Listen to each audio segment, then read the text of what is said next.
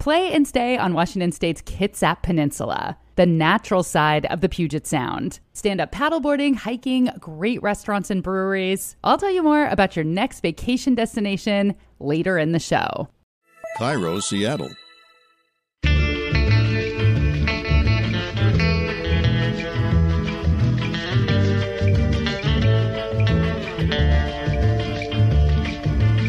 I'm Rachel Bell, and this is Your Last Meal, a show about famous people and the stories behind the foods they love most. Today on the program, Chef Graham Elliott. Graham owns a couple of restaurants. He's earned Michelin stars and James Beard nominations, and you probably know his face from TV. He's the guy who's always wearing the glasses with the white plastic frames. He's a judge on Top Chef and ABC's Family Food Fight, and he was a judge and host of MasterChef and MasterChef Junior for 10 seasons. But at his very core, Graham is still a cook, a very creative cook. We met back in August at Fayetteville Roots Festival, which is a food and music festival in Fayetteville, Arkansas, and his foie gras lollipops rolled in Pop Rocks were probably the highlight of the entire weekend. My friend Sterling, who I was at the event with, he is not a super food person, and he had to be convinced to try one, and he took one bite and his eyes just opened wide, and he said, "This is genius." And I never use words like genius. So we gave his 5-year-old son a foie gras lollipop with Pop Rocks, which he promptly licked off all the Pop Rocks, gave the rest of it back, said it was disgusting, and was on his way. So sorry, Graham Elliott, you can't please everybody. Graham was also culinary director of Lollapalooza for nearly a decade, and one musician in particular fell in love with his lobster corn dogs. But he came up to me, he's like, yeah, dude, this is like the first time I had lobster. And it was like, really? Cool. Well, great. In case you couldn't decipher Graham's spot-on celebrity impersonation, the lobster-loving celeb will be revealed later in the show. Also coming up, we're going to talk about the history of Scrapple with William Woys Weaver, a man who signs his emails W3. And he's also the author of Country Scrapple, an American Tradition. William is going to answer a lot of hard-hitting questions like, what is Scrapple? That's kind of the main question that we have for him. And we're going to talk to Mike Rasmussen, the owner of Painted Stave Distillery in Smyrna, Delaware. We make the world's only Scrapple-flavored vodka. But first, my conversation with Graham Elliott. Graham was a Navy brat. And growing up, his family moved around a lot. He went to 3 different high schools in 3 different states, for the record, Hawaii, Maryland, and Virginia. And he was just not a person who was into school. When Graham was 17, he got a job as a busboy in a local restaurant. I sing and play guitar. I love doing that. It's very creative, but I don't want a regular job. I want something where I can get paid to use my hands. Food has always been great. I love it. It's creative, a good outlet. So when he turned 18, he got his GED and he went straight to cooking school. Over the years, talking to chefs, reading articles about chefs, I hear the same story over and over again.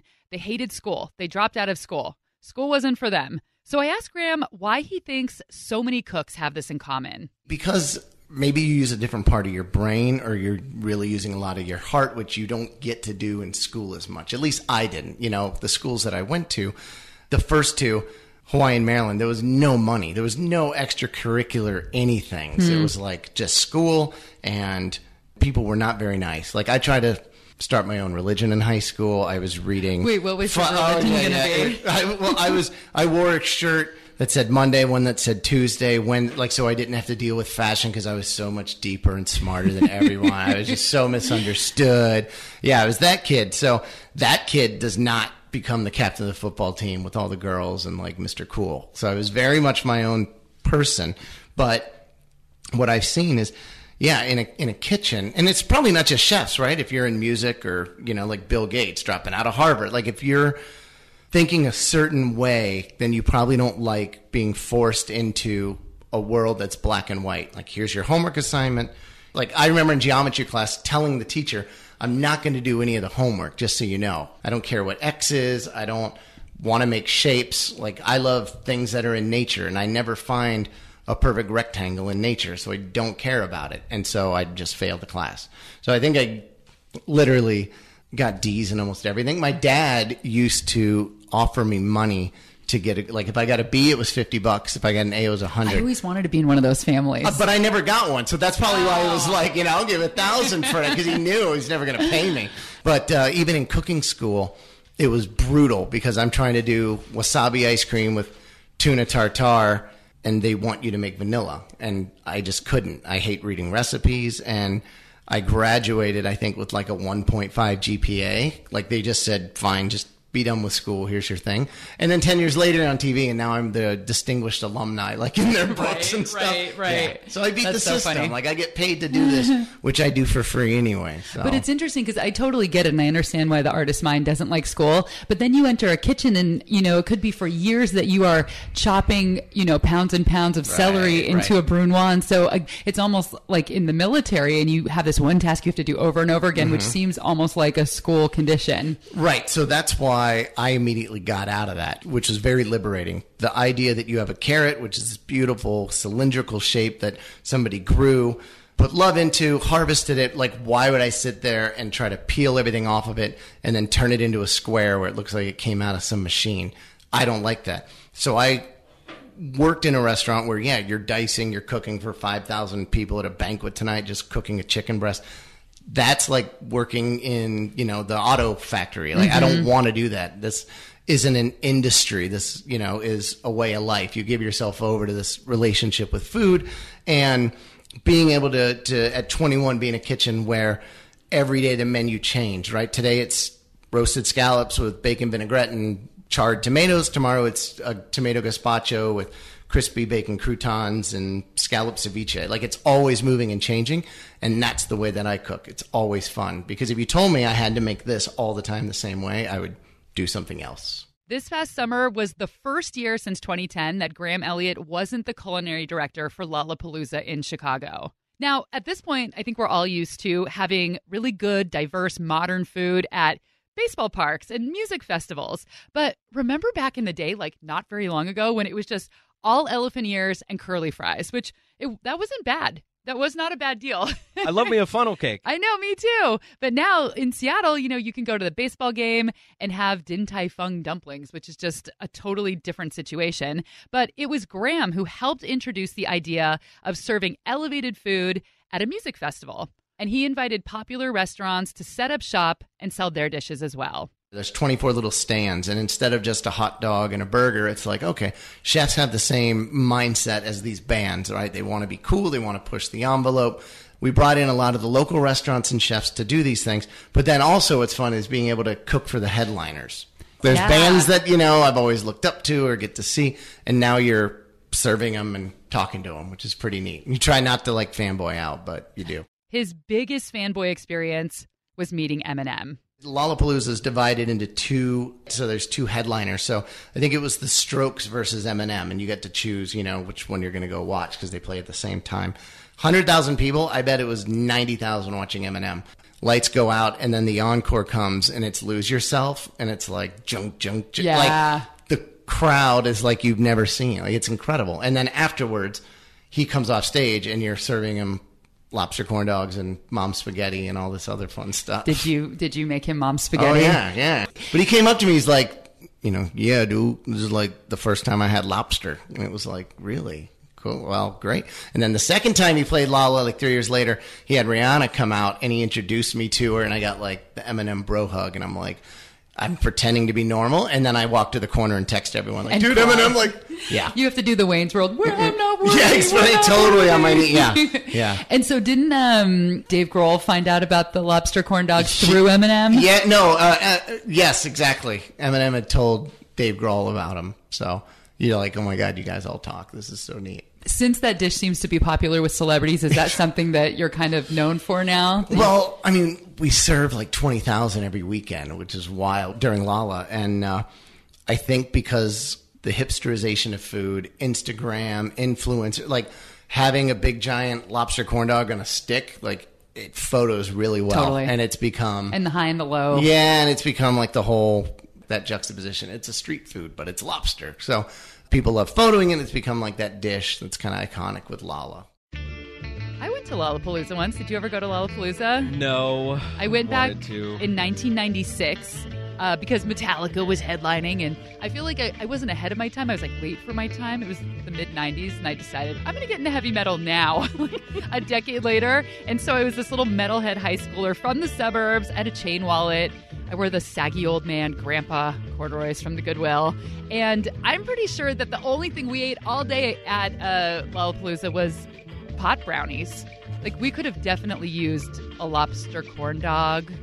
We probably ate Taco Bell on the way home because that was all that we ate. So, Graham, we need to time travel back together so I can eat some good food at Lollapalooza. Anyway, coming up after the break, Graham Elliott's last meal.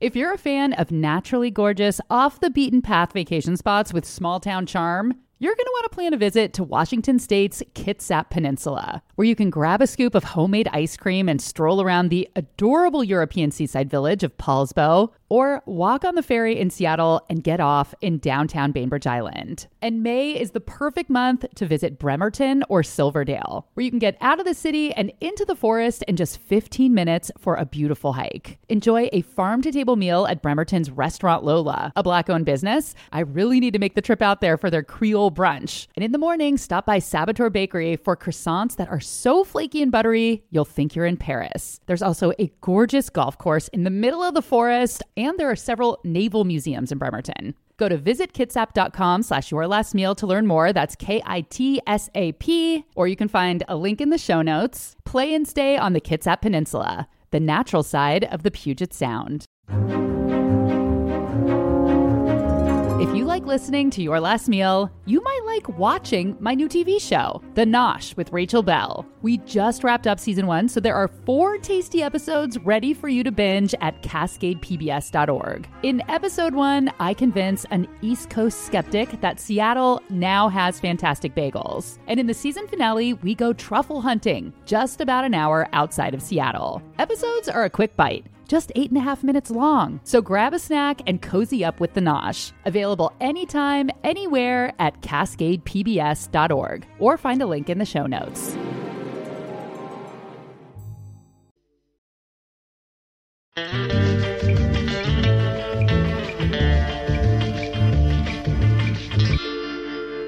So we've been making Your Last Meal for about 3 years now, a little more than 3 years. And I have learned that no matter how much money somebody has, no matter how much fancy food they've been exposed to, no matter how much fancy food they cook themselves as a chef, most people come back to something comforting. They come back to a memory, something they loved to eat as a kid. Growing up, moving around every year and a half, 2 years, I never had that family experience of grandma making tomato sauce and things like that. But my mom's side of the family is from the Chesapeake Bay in southern Maryland, and going down and having soft shell crabs and scrapple and, you know, all these kind of things. That's the one that I look back on and is very homey to me. So a scrapple sandwich on untoasted, like, Wonder Bread with American cheese. That's sticking to your just molars. So, yeah, root your mouth for a week. Yeah, it's so bad, but, you know, I that's what I would probably want last meal. What is scrapple? I say it's everything that's not good enough to go into hot dogs. It's like pork hair, tails, you know. Some mud between their toes. Exactly, like whipped into a block, and then you slice it and fry it. Don't question it. What is the texture like? Is it gelatinous? It's almost, imagine a meaty sausage-flavored slice of polenta. Okay. It's that grainy kind of, I mean, I think it's like whipped pork product with spices is what it says. Okay. But love it. We don't know.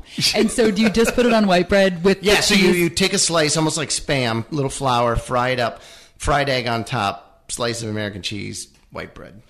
And your grandma would make that? My grandpa. Your grandpa and then would my make mom. it. Okay. But my dad would get pissed and never be in the house when my mom cooked it because he hated the smell. Which made me like it even anything to upset Dad. Yeah. Yeah. You're such a rebel. I'm going to eat Scrapple as I get a tattoo and shave my head because all 3 of those are going to upset you. They serve the Scrapple sandwich in a tiny motorcycle jacket because it's just such a rebel. So punk. Huh. So where did your grandpa get that from? I think just from being down in southern Maryland. It's like a Maryland, Delaware, part of Pennsylvania food. Like, you won't find it anywhere outside of that. Everyone had a block in their fridge. Like, it was just breakfast. So. And did it come in a can? No, it comes in like literally a block that looks like a brick, but the weirdest gray color. Oh, yeah. It's just straight gray. Yeah. And do you make this ever now? Whenever I can find it. Or if I'm in that area, I'll always order it. Graham Elliott wants a Scrapple sandwich on white bread with American cheese that's going to stick to your molars and a fried egg for his last meal. The fried egg is inside the sandwich, by the way. I myself have never seen Scrapple on a menu, but that is because I have never had breakfast in Delaware, Maryland, or in parts of Pennsylvania. It is a hyper-regional food and a breakfast staple, both on diner menus and at kitchen tables. And like Graham said, Scrapple has a reputation for being made from the nasty bits, the scraps that were too funky even for a hot dog. There's a lot of urban mythology about what goes into Scrapple. It's actually rather healthy, to be honest with you. The urban myth is, eyeballs, all kinds of weird things like that, which isn't true at all. That is William Woys Weaver, my personal Scrapple scholar. He wrote the book Country Scrapple, An American Tradition. So there's a popular brand of Scrapple called, I think it's pronounced Rapa, R-A-P-A. It is made in Delaware. And on its website, it claims to be the world's #1 Scrapple producer. So I read the ingredients on the back of the package online. It is pork stock, pork skins, cornmeal, wheat flour, pork hearts, pork liver, pork tongue, salt, and spices. The commercial Scrapple that's made today has a lot of different body parts in it. Let's put it that way. William prefers to buy his Scrapple from local butchers. He says they start by boiling down the pork bones to make a broth, and they use the bits of meat that come off of those bones. If that's not enough meat, I would add a little more ground pork. So if you like the taste of pork liver, then you can add pork liver. I always like to add pork liver. If you cook it a long time, it'll get thick, like porridge, and then you add your cornmeal and buckwheat. The herbs, some are savory, marjoram, sage. Those are the 3 classics. Then, and of course, salt. You boil it to death, really, for a couple of hours until super thick, and then pour that into pans, and there you go. And once you put it in the pan, do you put it in the fridge or steam it or bake it? Let it cool and set so that it becomes stiff like a pudding. Then put it in the refrigerator and let it cool. Then you cut it into slices and fry it.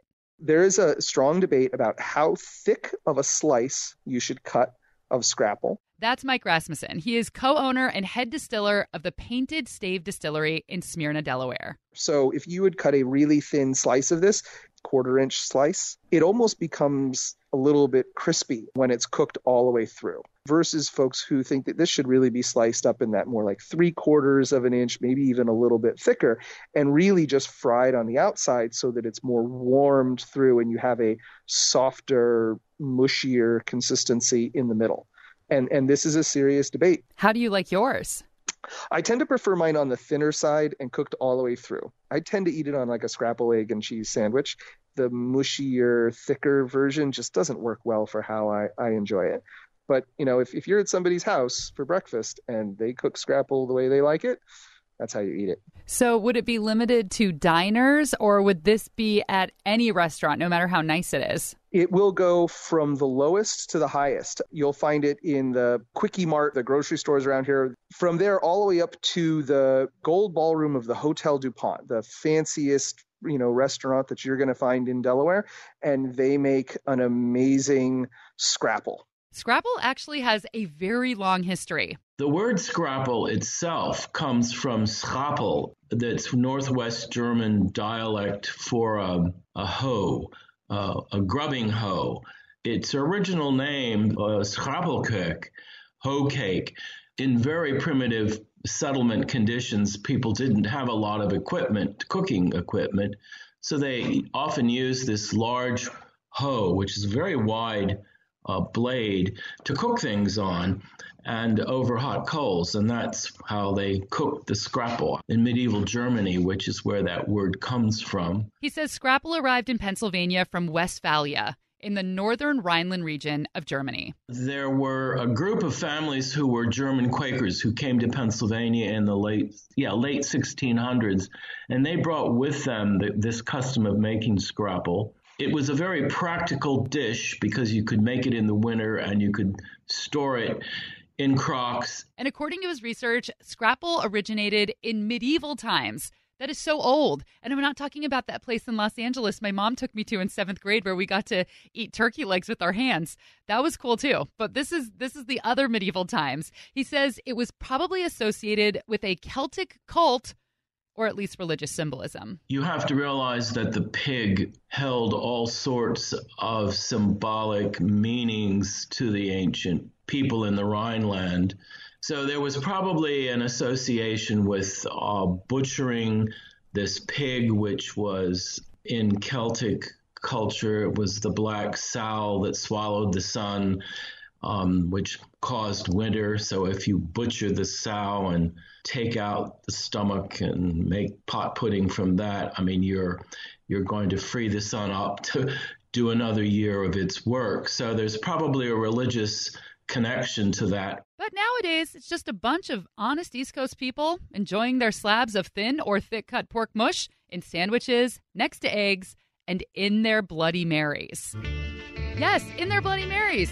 When we come back, we're going to talk with the Delaware distillery that makes a Scrapple vodka. And lots more from Graham Elliott.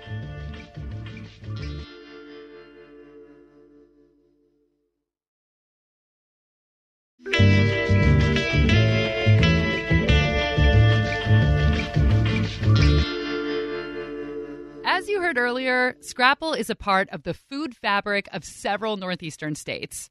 And over at Painted Stave Distillery in Smyrna, Delaware, their off-the-hoof Scrapple vodka is one of their top-selling products. Here again is co-owner and head distiller Mike Rasmussen. So how do you turn a bunch of organ meat, cornmeal, and sage into a fine spirit? How do you make your Scrapple vodka? So the idea for this actually came from a long car ride. My business partner and I were heading back from Kentucky. We've been out drinking for a week or so doing some research, and we're joking around about what was the most Delaware thing we could make. And Scrapple vodka was high on our list of odd things that we could tell people, but we didn't really intend on making it. And then one day we decided, I think, enough people had sort of reacted positively to the idea that we're like, all right, it's fine. Let's just try and see what would happen, thinking it was going to turn out horrible. And so we looked up and we found recipes for how would you go about making Scrapple. We went to the store with a shopping list for sage and black pepper and apples and bay leaf and nutmeg, and then picked up just a pound of Scrapple and brought it back, and we put it all in the still and just sort of sat back and looked to see what would come out. What goes in is it's an oily sort of mess, but through distillation, what you really do is capture the most aromatic compounds. Scrapple can be pretty fatty, but fats are lipids. They're big, heavy molecules that aren't going to travel easily through distillation. So what came through on the other side is this really interesting, savory vodka. A lot of sage, a lot of black pepper, but there is this little meatiness that comes through as well. And then, having a little tasting bar, we took it out front, we let people try it, and people's reaction was really positive. So we were just like, well, there's something wrong with these people. Let's find some other ones. The most popular vehicle for the off-the-hoof vodka is a Bloody Mary. Besides the Bloody Mary, what are the best cocktails to make with Scrapple vodka? I make what we call a Scrapple driver, the off-the-hoof Scrapple vodka with orange juice and a splash of pineapple juice. That tends to be the way that I enjoy it. But actually on our fall menu at the distillery here, we have we call it a spiced apple driver, which is spiced apple cider, the off-the-hoof, and a simple syrup made with maple syrup. It was one of our most popular cocktails last year, so we had to bring it back for our fall menu this year. That makes sense. It's kind of like pork chops and applesauce. Yeah, absolutely. It plays nicely in ways that we didn't really expect it to.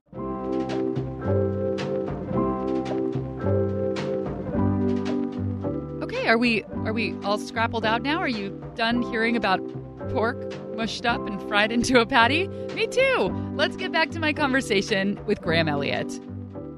So you got to cook President Obama's 49th birthday dinner, which is just like, what? Yeah, you want to talk rock star celebrity. Yeah. That dude walks in the room and just struts, and everybody, you could be the biggest Trump supporter, Obama, but you're like, oh, yeah, I get it. Yeah. So what did you make, first of all? So we did a white tuna sashimi with whipped avocado, plantain chips, and passion fruit. He lived in Hawaii. I lived in Hawaii. I thought he would like that.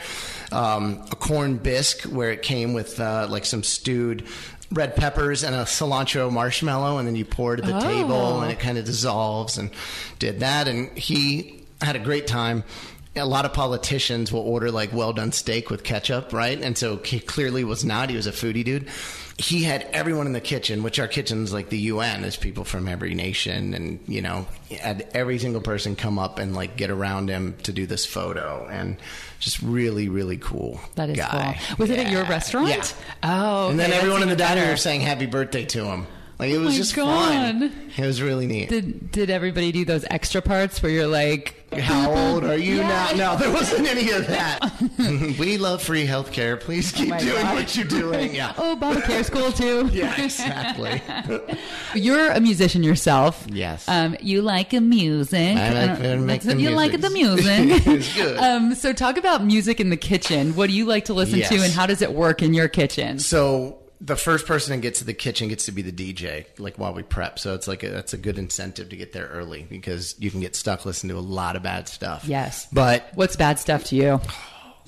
for me, it's like the Grateful Dead and stuff like that. I'm just not my deal. I like the philosophy of like we're mixing it up and jamming, but I don't want to hear like a 4-hour solo. There's a reason that you have the top down and listen to like 2.5-minute songs from the Beach Boys and the Beatles. Like those are great and they keep you going. But also love like the Misfits and the Smiths and, you know, things, a lot of 80s pop. Oh, so I just have to ask you about your glasses. Yes. So you started wearing them because you like them, and now do you feel like you have to keep wearing them? Absolutely. Yeah. Yes. So I always say like anything for attention, right? Like I look at Elton John and Prince and these guys like Michael Jackson, and it's not in a weird, ironic way. Like the fact that you can wear crushed purple velvet jacket or sequin, you know, socks with your black shoe. I wear that stuff. I think it's amazing. And I just love the energy and I feel better about myself. And it's great. So when I first filmed, I had all these different glasses. I had white and blue and orange and whatever. And then when they did season 2, they said, okay, the glasses are kind of distracting. Like just pick one. And I thought, okay, well, I guess white goes with everything. It wasn't even like, oh, it stands out. So it was like, okay, this is a little more neutral. And then you walk in the airport and 10 people come up and want a picture because they're like, you know what? I noticed you because of the glass. Like that's the first thing they say. Yeah. Followed by, is Gordon really like that? Those are the two questions you get. So if I take them off or if I wear a hat and walk around, no one would know me. It's like Clark Kent. Like it's amazing. Yeah, totally. And that was Graham Elliott's last meal. Go to GrahamElliott.com. There's only one T at the end of his Elliott to find links to his TV shows and to his restaurants. Thanks to William Woys Weaver for making me enunciate his name like that. He is the author of 18 books, including Country Scrapple, an American tradition. Actually, he told me it is out of print. That many people wanted to read it. But don't worry, he's writing a new book about pickles right now. Can I tell you this is fast? As somebody who grew up in New Jersey and had Scrapple on breakfast menus my whole life. Oh, was it like that in Jersey too? Yes. I've learned more about Scrapple today than I've ever known my whole life. Well, good, because WWW's book is no longer available, so this is the only place where you can learn. Thanks to Mike Rasmussen and Painted Stave Distillery in Smyrna, Delaware. I keep saying it because I really like saying Smyrna. It's fun. If you happen to be in that part of the world, stop by the distillery, try a little bit of that off-the-hoof Scrapelvaitco. You know what? I'm not editing that. You guys know what I meant to say. I'm not your monkey. Your Last Meal is produced by Laura Scott and me, recorded with Aaron Mason, and original music by Prom Queen.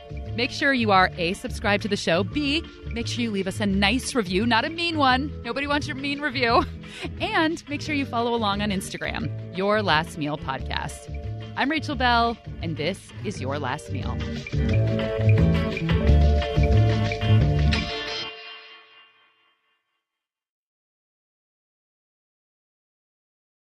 Ready when you are. I'm ready. I'm seemingly ready. It seems like I'm ready. Are you ready, Shelley? Ready, Shelley. Ready, Shelley.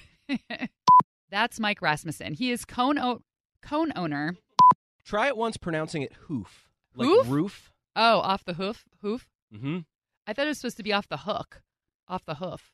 Because what's off the roof? I don't know. Isn't that a phrase? I don't think so. Okay. This party's off the roof. I'll do it again, though. No, that's fine. I'll do it again. I'll do it. I'm doing it again.